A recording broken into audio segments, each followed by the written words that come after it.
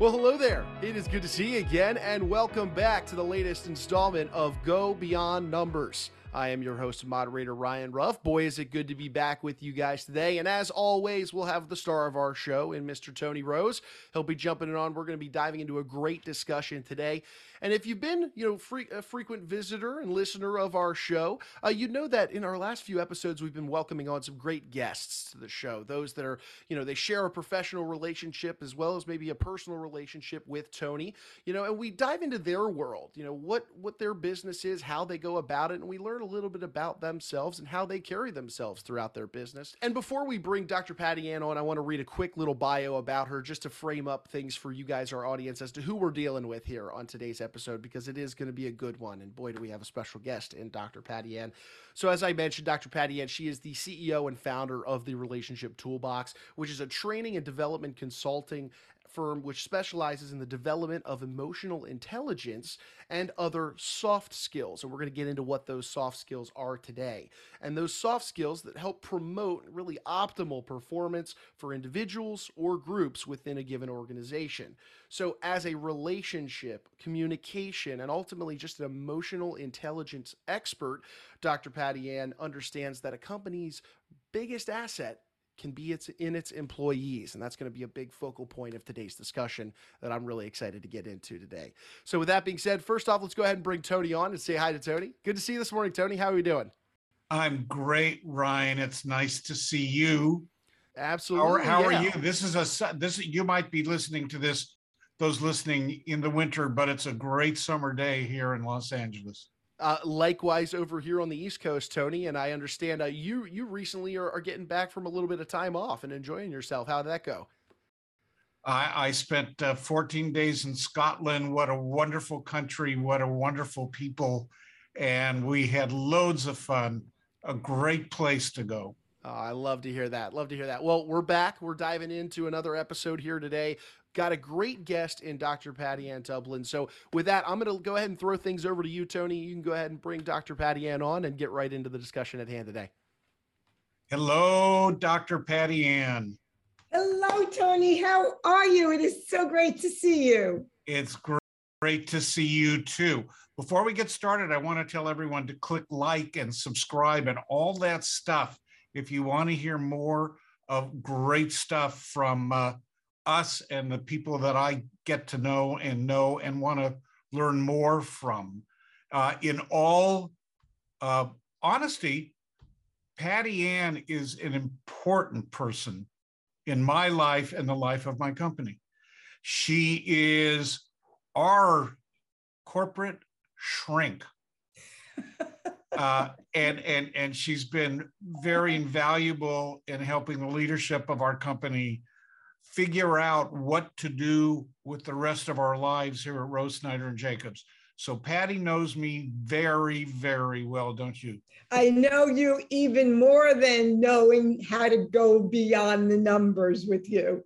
I do. I know you so well. And what I love about doing this podcast with you is that I know you not just as the founder of this firm, but as a person and as a man that leads with empathy, a true empathic leader. Honestly, and no one's paying me to say this, the world would be a better place if more people treated their employees as team members and cared about them the way I know firsthand Tony does. So it's a pleasure and a blessing to have you in my life. So thank you. Now, you also have a podcast. Is it called The Relationship Doctor? What is it? It's The Trust Doctor. The Trust Doctor. Restoring trust and enriching significant relationships, because trust is the foundation of every healthy and successful relationship, right? You can't run your business if your partner and your team members don't trust you. You can't do a return. If your clients don't trust you, you can't have a successful life or be happy if there's no trust. So it's the Trust Doctor, but thank you for mentioning it. And I was a guest on the Trust Doctor, and I thought it was one of the best interviews I have ever been given or received from you. So thank you very much for that. I encourage you to go to Dr. Patty Ann's website and click on her podcast, and you will find me there. I don't know, two or three podcasts down from the top.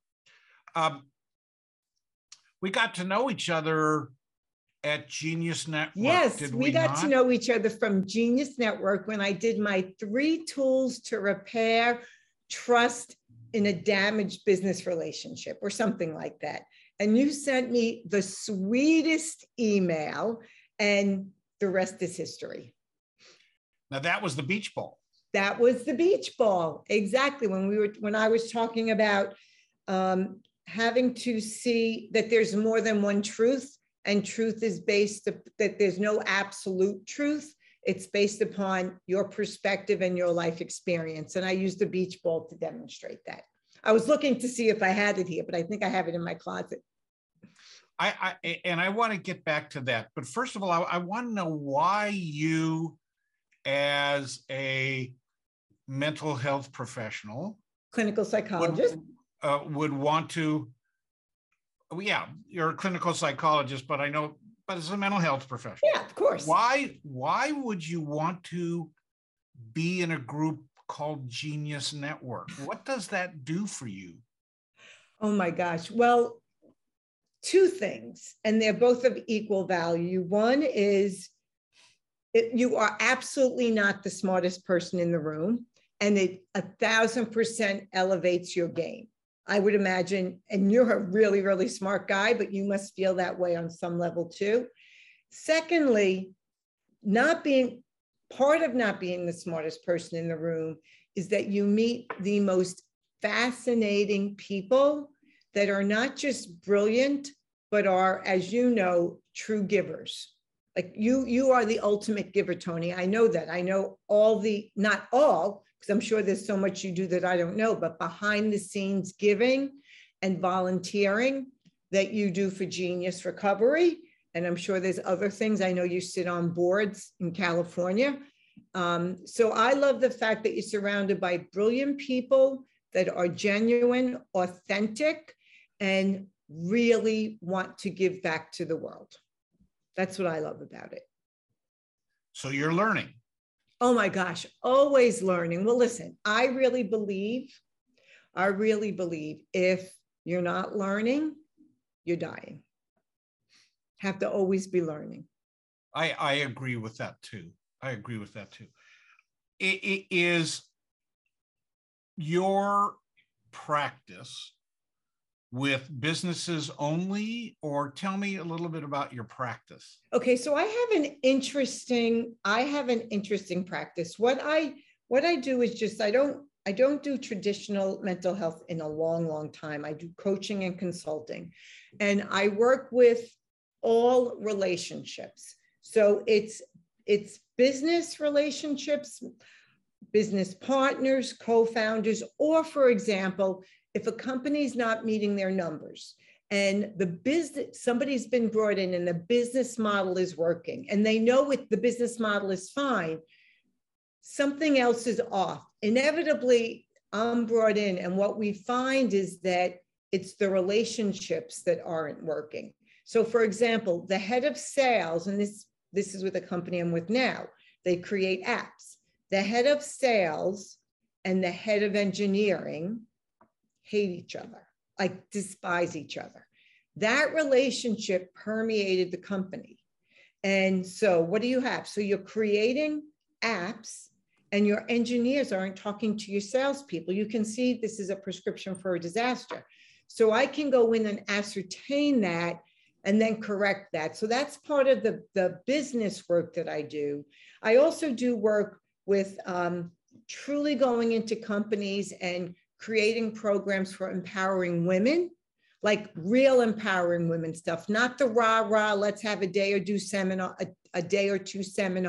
everybody feels great, but then nothing changes, right? Like that sort of kind of drives me crazy.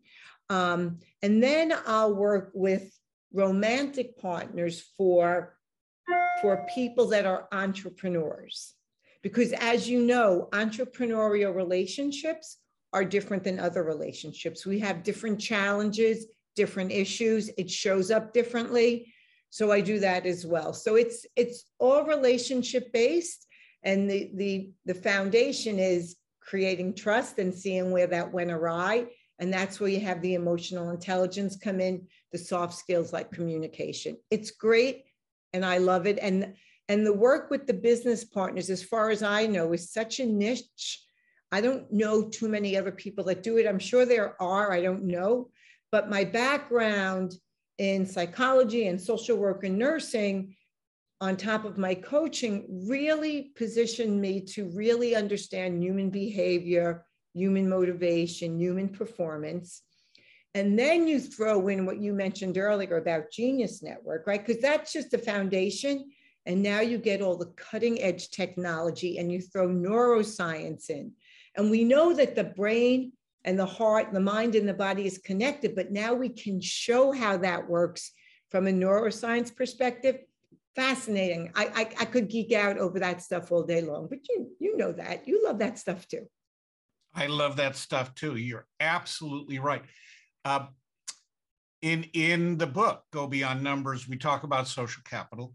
I think I mentioned in the book that that relationship is the new currency. Yes. That you can denominate social capital by the relationships you have, and the relationships you have is what creates money. Money does not create relationship, although it kind of in a negative way, money can create a relationship, but it's very brittle, fragile. From a transactional way. That's right. It's transactional. Thank you.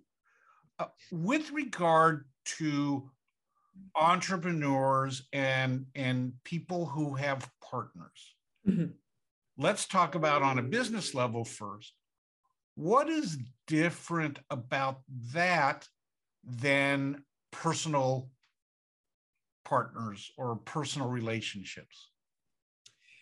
So great question. And just for the listeners to know, I had no foreknowledge of the question. So these are like really fun. Yeah. I want everyone to understand I'm throwing this stuff at Dr. Patty Ann, and I'm doing this on purpose because the spontaneity of Dr. Patty Ann is so fabulous that we're going to get something that no one else in the whole world will hear. Go ahead, Dr. Patty. Okay, so great question. And here's the dirty little secret. Honestly, they're not that different. They're really not that different. So let's take a romantic personal relationship and a business relationship, right? Business, you could say, well, money is more of a variable in a business relationship. Okay, you don't think money's a variable in a romantic relationship? Wait till someone gets a divorce. All of a sudden, money it's not about the money until it's about the money. So there's the common denominator is the trust and the communication. What might play out differently, Tony, is the alignment in the creation of the goals and the core values, right? So in a partnership, in a personal relationship, specifically a romantic one, it really is a democracy, if you will, right? Both people have equal say and equal value, or they should. In a business partnership, in a business relationship, it's not quite that equality unless it's set up that way, but somebody might bring capital to a business partnership, somebody else might bring sweat and experience, and that has to all be worked through. The other thing that's different is in a personal relationship, friendships as well, as you change and evolve, you need to change and evolve as an individual and find a way to stay connected. Almost think about the helix of the DNA, of the genome, right? It intersects and it goes separate and intersects. You need to do that in a personal relationship. In a business relationship, you do that from the perspective of innovation. But the core values and usually the mission, the purpose usually stays the same, or it should. And if it doesn't, then there has to be a conversation. And then you might have to decide, well, this partner works for me now and it won't work going forward. Or, you know, we don't need this part of our business anymore because that's not where we're headed. You don't do that in your personal relationship. You're not, you know what? One of these kids isn't serving my purpose anymore, so I think I'll get rid of them. Like, it doesn't work that way. You have to struggle with that in a different way. Yes, I totally understand that. I do think that when you compare a business partnership to a marriage in some of those fundamental ways, I think that's really important. I agree that the evolution and growth of a partner, whether that's a business partner or a personal partner, can be very threatening to the partner that's not growing unless that partner is also committed to personal growth and evolution. Right, but then they would be growing. That's right. So Dan Sullivan has a concept called going against gravity, where people around you as you are growing, oftentimes, and I would say non-intentionally, behave in a way that blocks your growth in getting through that to that next level, because the relationship with those people begin to change. Don't you agree with that? Yeah. So, okay. So you just mentioned Dan Sullivan. We have to give a shout out to probably like the biggest genius on the planet. I mean, he's incredible. Yes. What happens, to take that a little bit deeper, and this is where you and I enjoy being in Genius Network, right? Because these are not people that are blocking us. These are people that are encouraging us. So what happens is when you're with the group of people, if they are not in the pursuit of growth, and it doesn't have to be the same growth that you're pursuing, but the pursuit of growth in and of itself, where they value that, they will become uncomfortable with your discomfort of pushing yourself. They will see that as threatening their status quo. So they will try to consciously and or unconsciously block that. So for example, it will be, so I'm trying to learn Spanish now, Tony. It's pretty pathetic. I'm on Duolingo. I'm trying really hard. I am really loving it, but I really suck. But it's okay. It is okay, right? So my husband's supportive of it. My kids make fun of my accent, but they're supportive of it. And I tell everybody I know, like you, I'm trying to learn Spanish. I go get ice cream and I go to the girl, por favor, uno vaso de vanilla, whatever, right? It's terrible, but I'm trying. And I'm surrounding myself with people that will support that, because they will encourage me even as I'm uncomfortable. Like I'm a little sucky. It's uncomfortable sucking, right? I like to be good at what I do and I'm not. But it's growth, and I love that. But if I was around people that would say, what do you want to learn Spanish for? Like, who needs to learn Spanish? You've lived this long without another language. Well, I do speak Brooklynese, but that's a different conversation. But what do you need Spanish for? Like, it's so hard.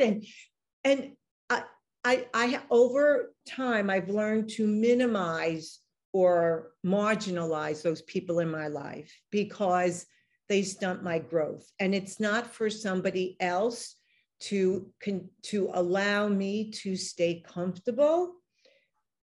I want permission from other people to be uncomfortable. And that's what the growth is all about for me. Late last week, I started watching a podcast between Dan Sullivan, Joe Polish, who, for those of you who may not know who he is, the founder of Genius Network, and Steven Pressfield. And Steven Pressfield is a fiction writer, wrote the story of The Legend of Bagger Vance, but also has written a number of nonfiction books, one of which is called The War of Art. And I know you know that book, Dr. Patty Ann, and that book has to do with resistance and the reason why artists fail to realize their art, and entrepreneurs as well. This book was written for entrepreneurs, and he does talk about the people around you holding you down as a form of resistance. And so I decided to pick up the book and read it again this weekend. So I'm reading it again. Do you read books again and again? I usually don't. I usually don't, and I'll tell you why. I have to live 10 lives to get everything done I want to get done. And I'm not joking. And I plan on living those 10 lives with overtime. So there's so much knowledge to absorb. There are some books I've read like more than once. For example, I read Siddhartha twice. I read Down These Mean Streets twice. There are certain books, as I hear myself say them, I'm like, there's really no rhyme or reason to it.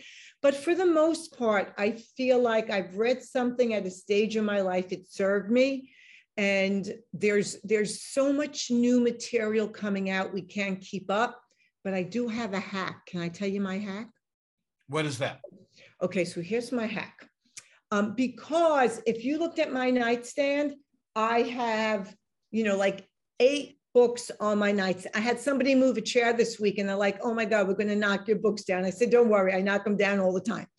And so what I've done is I've gone to, and I Never Split the Difference. I've just read twice too. So yep. Tell the truth, Great right? Book. Great book. Right. What I've done is I've gone to podcasts like yours, and I will watch a podcast where the author is being interviewed about the book that he just wrote.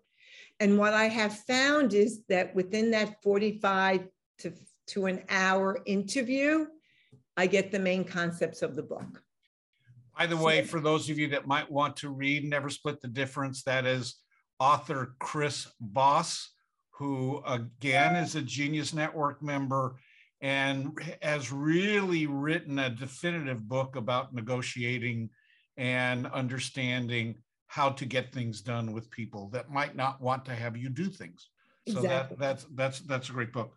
And the other book that you mentioned that you're rereading now, Ben Hardy, another Genius member, he and I were just talking about that a couple of weeks ago. So when you said it, I'm like, wow, that's where there's such a connection among this group of people. It's truly amazing. And here's the other thing about growth, if I may. I know I'm digressing a little bit, Tony, but I think this is important.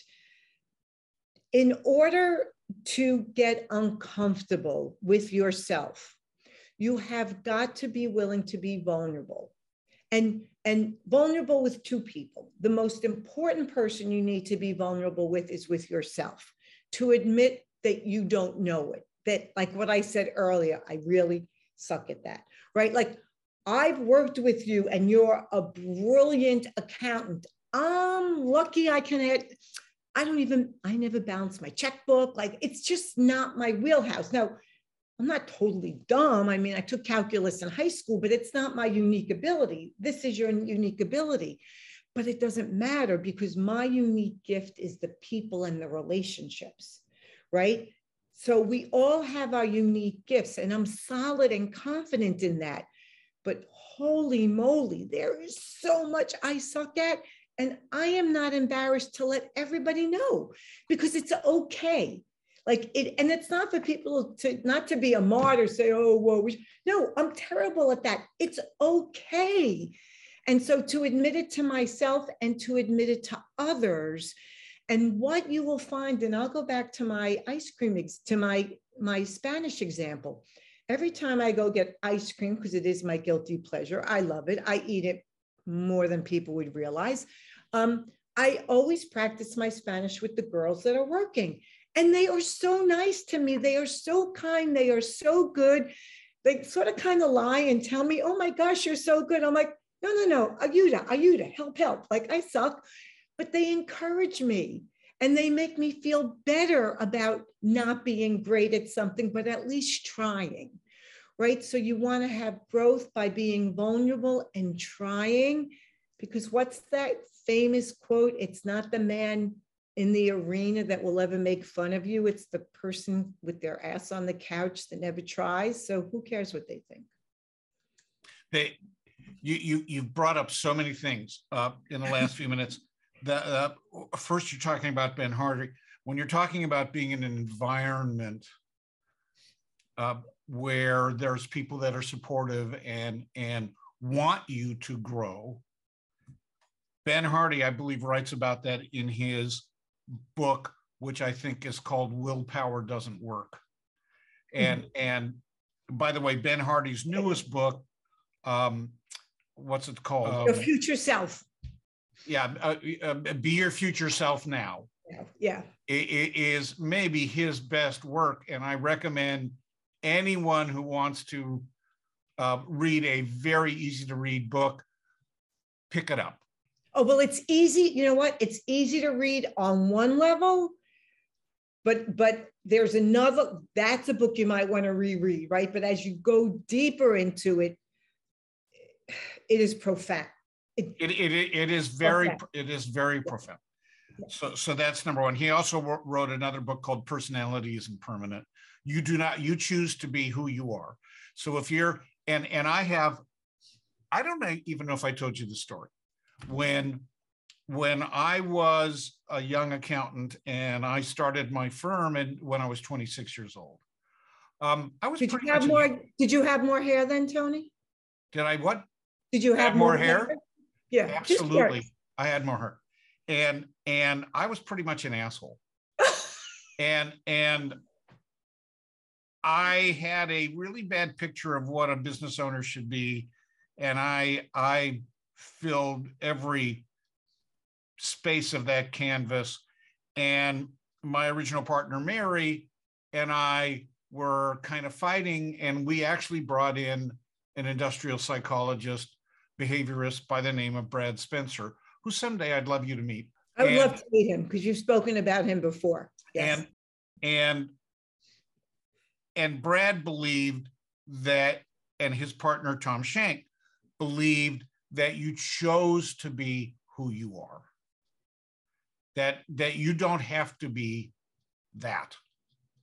So if you don't like that, don't be that. It's like that old saw about, if you want to be happy, be happy. And I changed materially. I think you'll have to ask the rest of the team members, but I realized that we have control not over what other people do to us, and I'm sure everyone listening to this has heard this, but how we react to that stuff. The other thing about being scared, and this is talked about by Stephen Pressfield in his book about resistance. Do you remember, Ryan, our discussion about the rule of shitty? Yes. And I loved the verbiage on this one, Tony. Would you care to bring us back up to speed on this? No, actually, I would like you to bring us back up to speed on that. From my takeaway, and this has been a few episodes, Tony, let alone a few weeks and months that it's been since that conversation, but I believe that the rule of shittiness was kind of the do unto you as how's that expression go? Do unto you as others. Do unto others as you would want done unto yourself. There it is. Thank you so much. This is why we have Dr. Patty Ann on to help me with this. But no, that was my biggest takeaway from it. At least it was that if you're going to be shitty, then shittiness will come back to you in another way, shape, or form. Am I close, at least? No, well, you know what? That's actually a really good concept too. That's not exactly what I was thinking about in the rule of shitty. That's all kind of karma. So that, which is fine. The rule of shitty has to do with the fact that you do anything new is a fact that the probability of the first time you do it, you're going to be doing it really shitty. Mm-hmm. So when I was learning after my wife passed away, and I'd never had to cook my own meal, and I was starting to cook stuff, I knew that if I had to cut a piece of meat, a roast, I needed to learn knife skills. And I fully expected to scrape my knuckles chopping and stuff like that. But I learned knife skills. And so if I would have cut my finger the first time I used the knife, under the rule of shitty, I was supposed to. Now, sometimes when you do something the first time, it turns out really great. And then oftentimes the second time you do it shitty. But so basically the rule of shitty is if you know that you're going to do something shitty, then what's stopping you from doing something new? If you know that the first time you want to have a serious talk with someone, Patty Ann, you're liable to do it shitty because you've never done it before. Should it stop you from having that conversation? Okay, so I loved everything you said except at the end right there when you said about doing something shitty. It's interesting. I usually associate that with the like with the skill set of like, you know, starting to play tennis or golf or something. But a conversation is a work in progress throughout your whole life. I'm looking at you. I feel like you set me up here. So let me answer the question you didn't ask, if I may. What stops us from doing things when we think we're not going to do it perfectly is our own limiting beliefs. So we tell ourselves these stories, I can, I'm not, I don't know how, not good enough, like all the negative self-talk. And then and that becomes a common denominator in every area of our life. And then our brain, which is so fascinating and interesting, and that's a conversation for another day, but our brain will seek out evidence to prove truth to our own limited belief, whether it's true or not. Our brain will say, well, if we're saying it, we created the neural pathway, so now let's find evidence for that. So here's an example of that.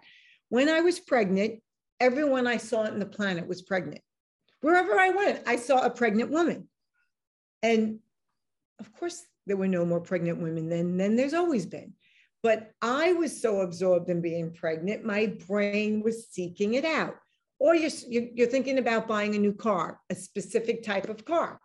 Everywhere you go, you're like, oh my gosh, there's the car I want. There's the car I want. In fact, you're the number guy. There's probably no more cars on the road that are like that model than before, but your brain seeks it out. I call that the red car theory. You buy a red car, everybody else has a red car. That's right. That's right. That's right. So in terms of having a conversation, not having the difficult conversation, for most people don't know how to have that. And I know you didn't ask me that, but most people don't know how to have the difficult conversation. But you can have any conversation with anyone if you come to it from a place of empathy and just trying to keep the connection. Like I talk a lot about communication, and the main goal of communication is not to get your message across. That's the secondary goal. The main goal of all communication, first and foremost, is to create a connection. And once you know you have Stop there for a second. I love this. Repeat that, please. The main goal of all communication is to create a connection.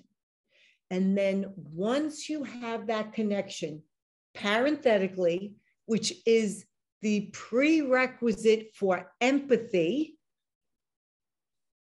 then you can get your message across. So for example, if somebody turns on this podcast and they're driving, and then all of a sudden they get distracted by something going on the road, no matter what awesome message we might be delivering, when we no longer have their attention and they're not connected anymore, then our message falls on deaf ears. This is what happens in relationships.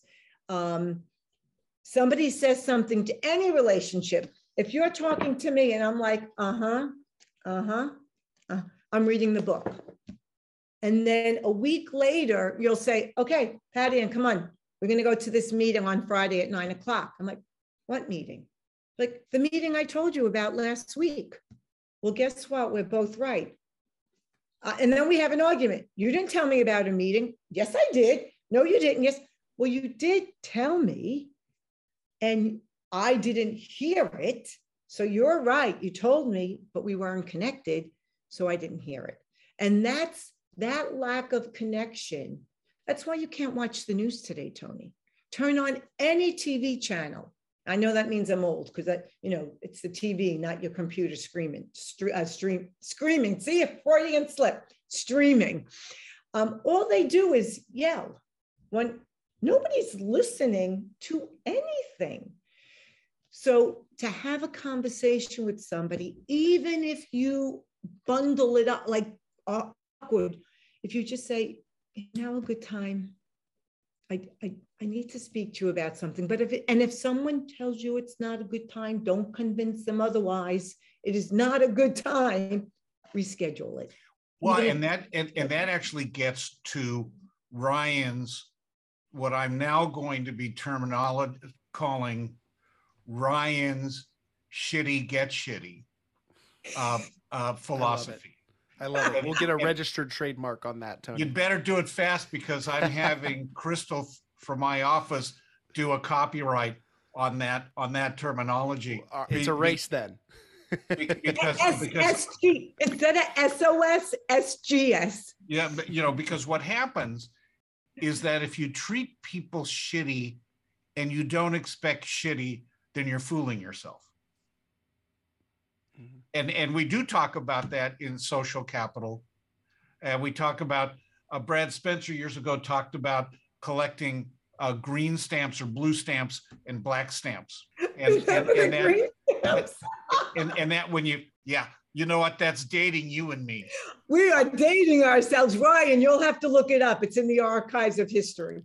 It is in the archives of history, very old, but it'd have to be New World Encyclopedia, not the Encyclopedia Britannica. So if you're walking down the hall, now no one's walking down the hall anymore. I don't know how much time we have, Ryan. But I got all the time you need. That's great. I was not truncating this because I know you. I know we were going to have fun. If there was a hall and you're walking down and you pass someone and you don't look at their eyes and you don't smile and they say hello and you just grunt, you walk by, they're collecting a black stamp. Mm-hmm. And people collect black stamps and we'll call them blue stamps every day.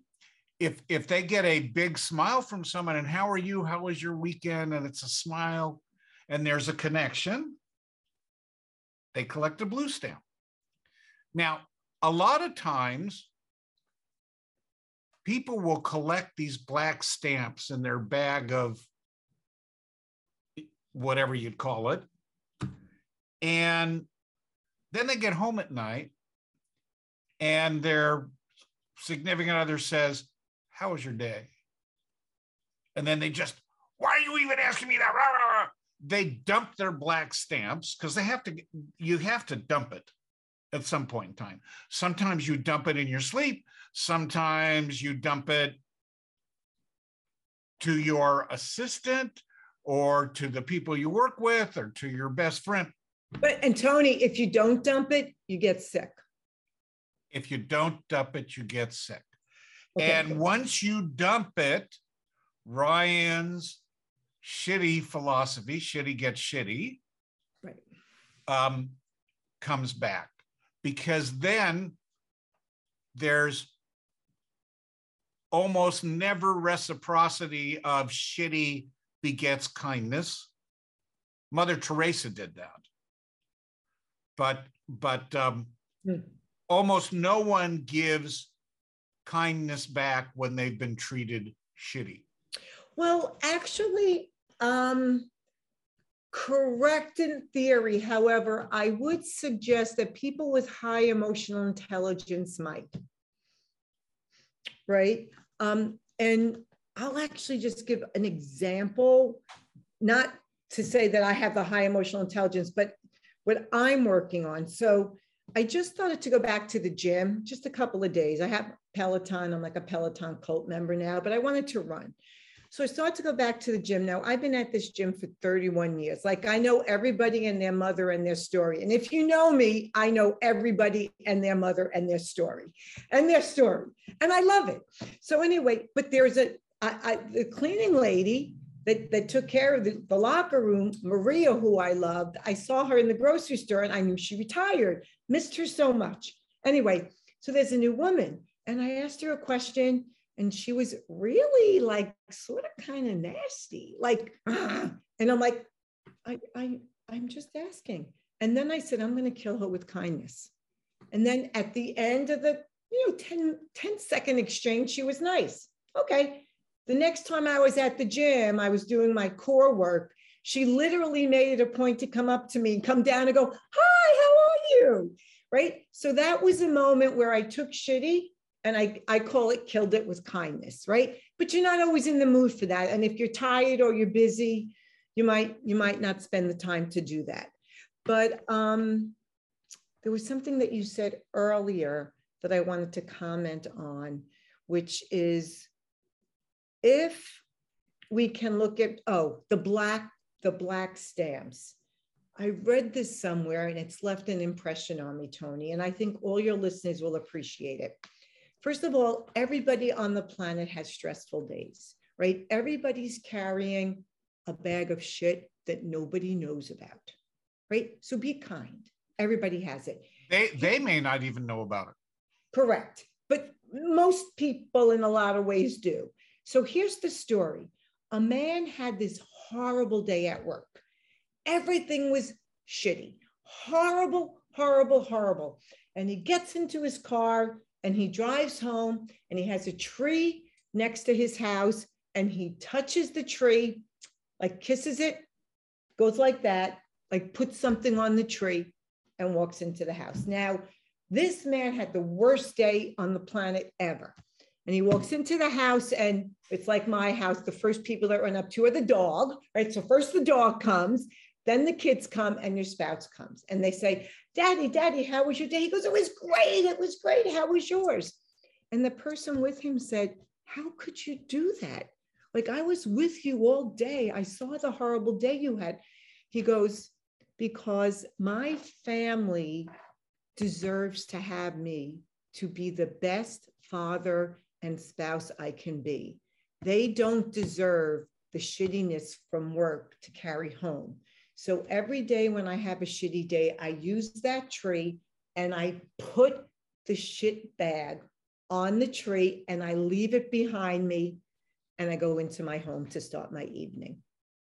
That's a lovely story. Isn't that great? Yeah, that's really good. Tell Patty Ann, tell me why you mentioned a little earlier about everything on social media, everything on the news, everything we hear streaming is polarized. Okay, or certainly a lot of it. Yeah. Okay. So let me clarify. Why is that? Why do you think that is? Yeah, let me clarify. I did say everything, but there are a few absolutes in life, but it feels like everything. I've actually been reading about this, and I think what's going on is that we've fallen into tribalism. Now, I am not the expert on tribalism, but tribalism is where your tribe has to be right and the other tribe has to be wrong. So we've lost our ability to connect socially. And it's a real complicated answer, and we don't have enough time. It would be a great conversation for another day. But I think we have become so committed, and it's so important for us to be right. And our perspective, our truth is the only right truth, right? Think about, I don't want to get into trouble here, but think about religion. My God is right, your God is wrong, so I can kill you. Like, does that make any sense? Of course not. And I think you take that down. And I think social media, I do think there's always an upside and a downside to innovation, right? Like we can't live without our phones. This Zoom podcast, this is awesome, right? You're in LA, I'm in Connecticut. I know this means I'm old, but I can't get over this. Like, this is so cool. The downside to all of this technology is, you know, I have 27,000 likes and friends on Facebook. No, I don't. If I put an ad up, I'm moving tomorrow, all my friends come help me, who's going to show up? Not my 27,000 friends on Facebook. Right? So we've lost the ability to create and sustain authentic, genuine relationships. And I think it's something that we really have to look at. I think the lost art of conversation is a big part of it. And I don't want to get in trouble, but, you know, it does seem to be that, you know, universities are, so to me, they're about, other than learning a skill, engineering, accounting, whatever, to me, it's about critical thinking, to learn the art of critical thinking. You can only learn how to critical think if you are exposed to and engage with someone who thinks differently than you. And it goes back to empathy, right? One of the ways to increase empathy is to have a growth mindset. And so to see failures as opportunities to learn, to see how other people perceive us, to be around people that look, think, and act differently than them, and genuinely try to understand them. In the before time, not everybody went to university. Where did they learn the art of conversation? Oh, you absolutely know this at home. And if you were blessed to have women in your life, women love to communicate. Communication was, and also we did storytelling in the beginning of time. That's how tradition was passed down before we learned to write, right? The elders would tell stories. This is the value of, I don't have them yet, but I see it with my sister and friends. This is the value of grandparents and grandchildren learning from their grandparents. They are hearing stories of what once was, the lessons learned, what we did well, what we didn't do well. And then we translate that into how we can learn from that for the new and improved way of moving forward. But I am the eternal optimist. I feel like the fact that we're now recognizing that we're so divided and so polarized, just like emotional intelligence, first thing, self-awareness. So being aware of it, I think is the start of changing it. So let's bring this, as we're beginning to close the conversation, I want to bring this down to those listeners that are running a business, facing challenge in their environment. And let's talk about how you create connection and communication within a remote work environment and a hybrid work environment.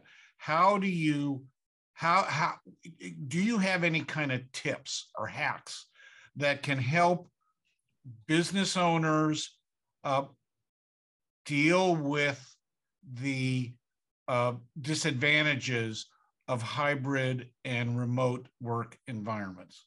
Okay, so from the law of physics, for every action, there's an equal and opposite reaction.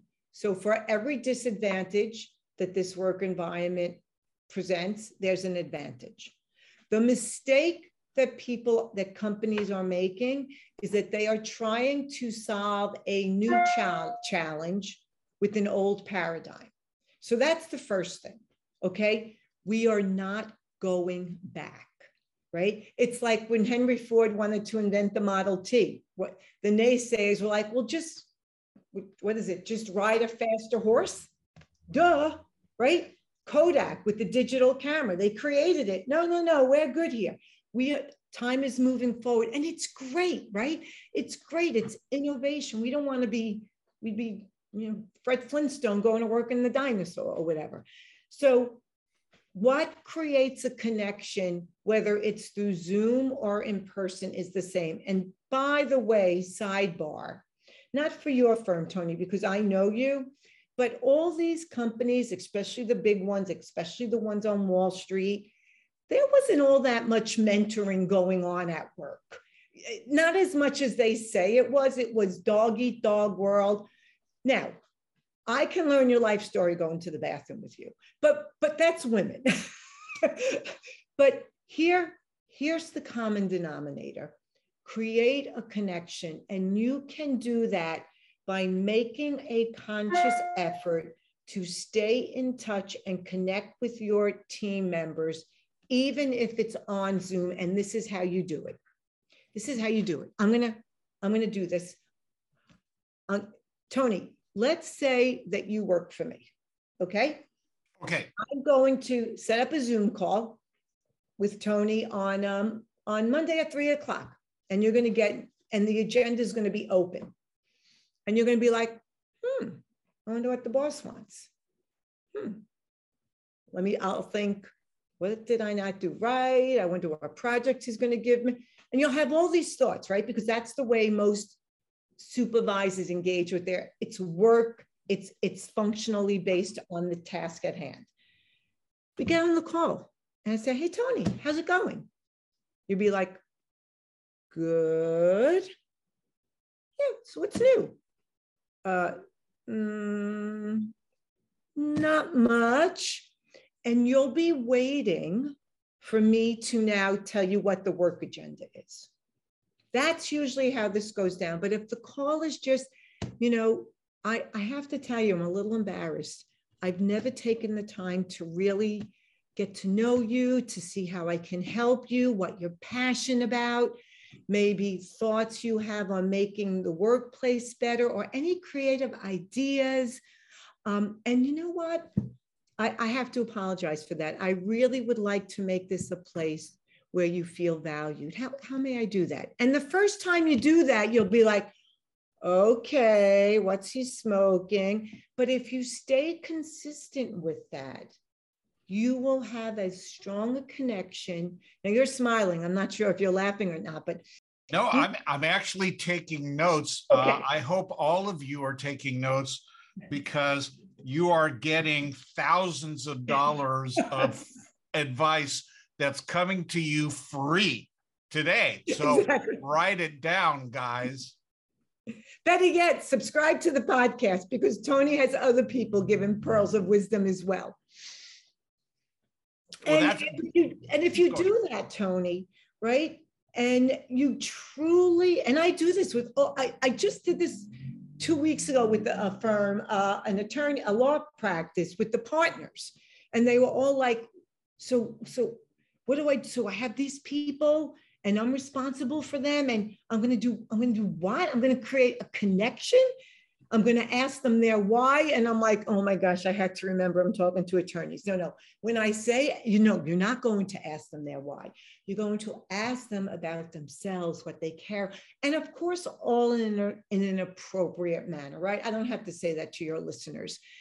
And then you build on that, because this is about, bring it full circle, trust. Trust is the culmination of consistent small actions over time. And actually, Tony, I know you do this. I know because you've shared with me nothing that you shouldn't, but you had an employee that maybe was going through a difficult divorce, and you wanted to maybe, pull back and let them, maybe give a piece of their work to somebody else, or maybe they need some more time.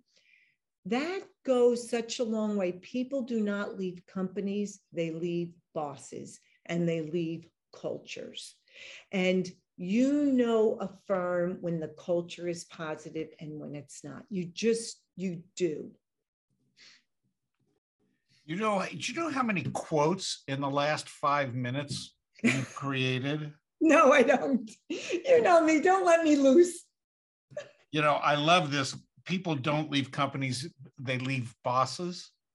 That's so profound. I'm sure I read that somewhere. I think we can transcribe this and write a joint book. That's really incredible. Okay. Actually, including Ryan's SGS. There you go. And so there's a company, there's a couple of companies, like the best companies to work for, the best companies for women to work for, right? And it's almost like private school. The school is as good as the teacher in the classroom, no matter how it's rated, right? So the company, it can be the best company in the world, but if your immediate supervisor is Attila the Hun, it won't matter. Yeah, of course. Yeah. Two things I want to make sure we keep in mind. You have been a prolific writer about the issues of women in companies. Mm-hmm. And that's going to have to be for another time that we have together on this podcast. What's the name of your book about women getting money? Women Money Can Buy You. Oh, I have it here. It's actually it's holding up my. Hold it up. I'm so low key. Books there are it is.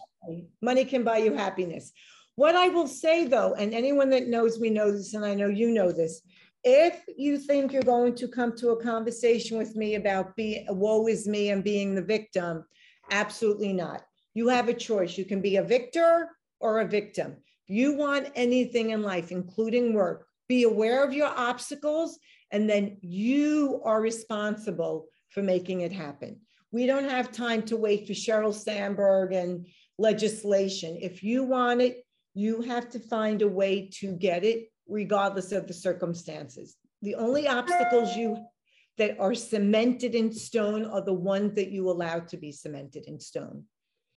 Terrific. So let me ask you 3 quick questions as we get ready to wrap this up. Okay. What is, in your view, the most important book to you that you have ever read? Oh, and I should know that book. Oh, gosh. To me. Just what comes from your gut. The book that keeps coming to mind is a book called Shantarama. And do you know it? No. It's about 900 pages. So here's what happens in life. As your children get older, I now read and watch what they tell me to read and watch because they know me. So one of my sons, Brian, recommended it, and it takes place in India. And it describes every condition, every human condition, caste, religion, socioeconomic, borders, war, politics, and I love it. It touches on every issue of humanity. How do you spell that? Shantarama. I think it's Shantarama. Wow. It's the first 100 pages you have to power through, and then I could not get. And it takes place in India, and it's not like I have any proclivity for the Indian culture one way or the other, but it is I think you would love it, Tony. It's a fascinating read. I can't remember the author's name. He also wrote the second book. The second book was but the first book I really, really loved. I don't know why this is coming to mind, but I think it was John Gunther that wrote Death Be Not Proud, about a boy that died of a brain cancer. And I was very, very young when I read that. Okay. That Okay. Next quick question. Yeah. Who was and this is Kevin Thompson inspired question. Who was the most important person in your work life, not your personal life? My mother. Your mother. Because my mother was widowed at 36 with 5 children and no money. She didn't even finish high school. The most brilliant woman you'd ever meet. Never complained, never said she was tired, never took $1 of social welfare. I watched my mother get a job, work in the television industry, Tony. She was young, beautiful, and desperately needed her job. You can only imagine the stories she didn't tell us.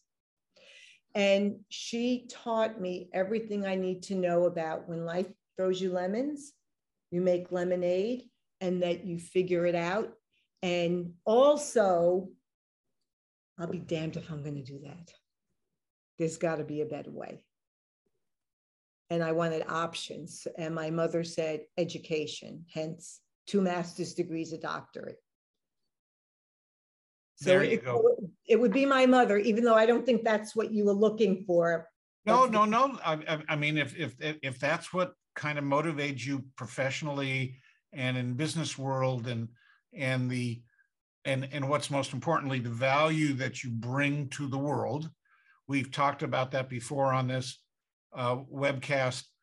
The value you bring to the world is what people pay for. Right. And the fear that the value you bring isn't worth what you're charging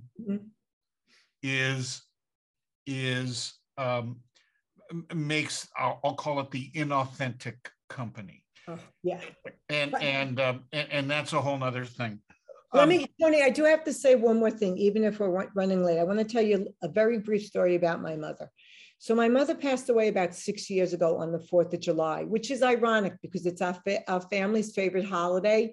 And my mother was Frank Sinatra. She did it her way, trust me.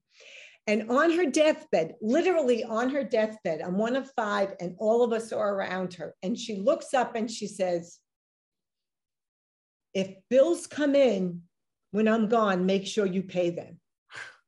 And we're like, what? She goes, if any bills come in from this, when I'm dead, make sure you pay them. I'm like, Mom, you'll be dead. What do you care? She goes, I paid my bills my entire life. You make sure you pay them. Wow. That was my mother.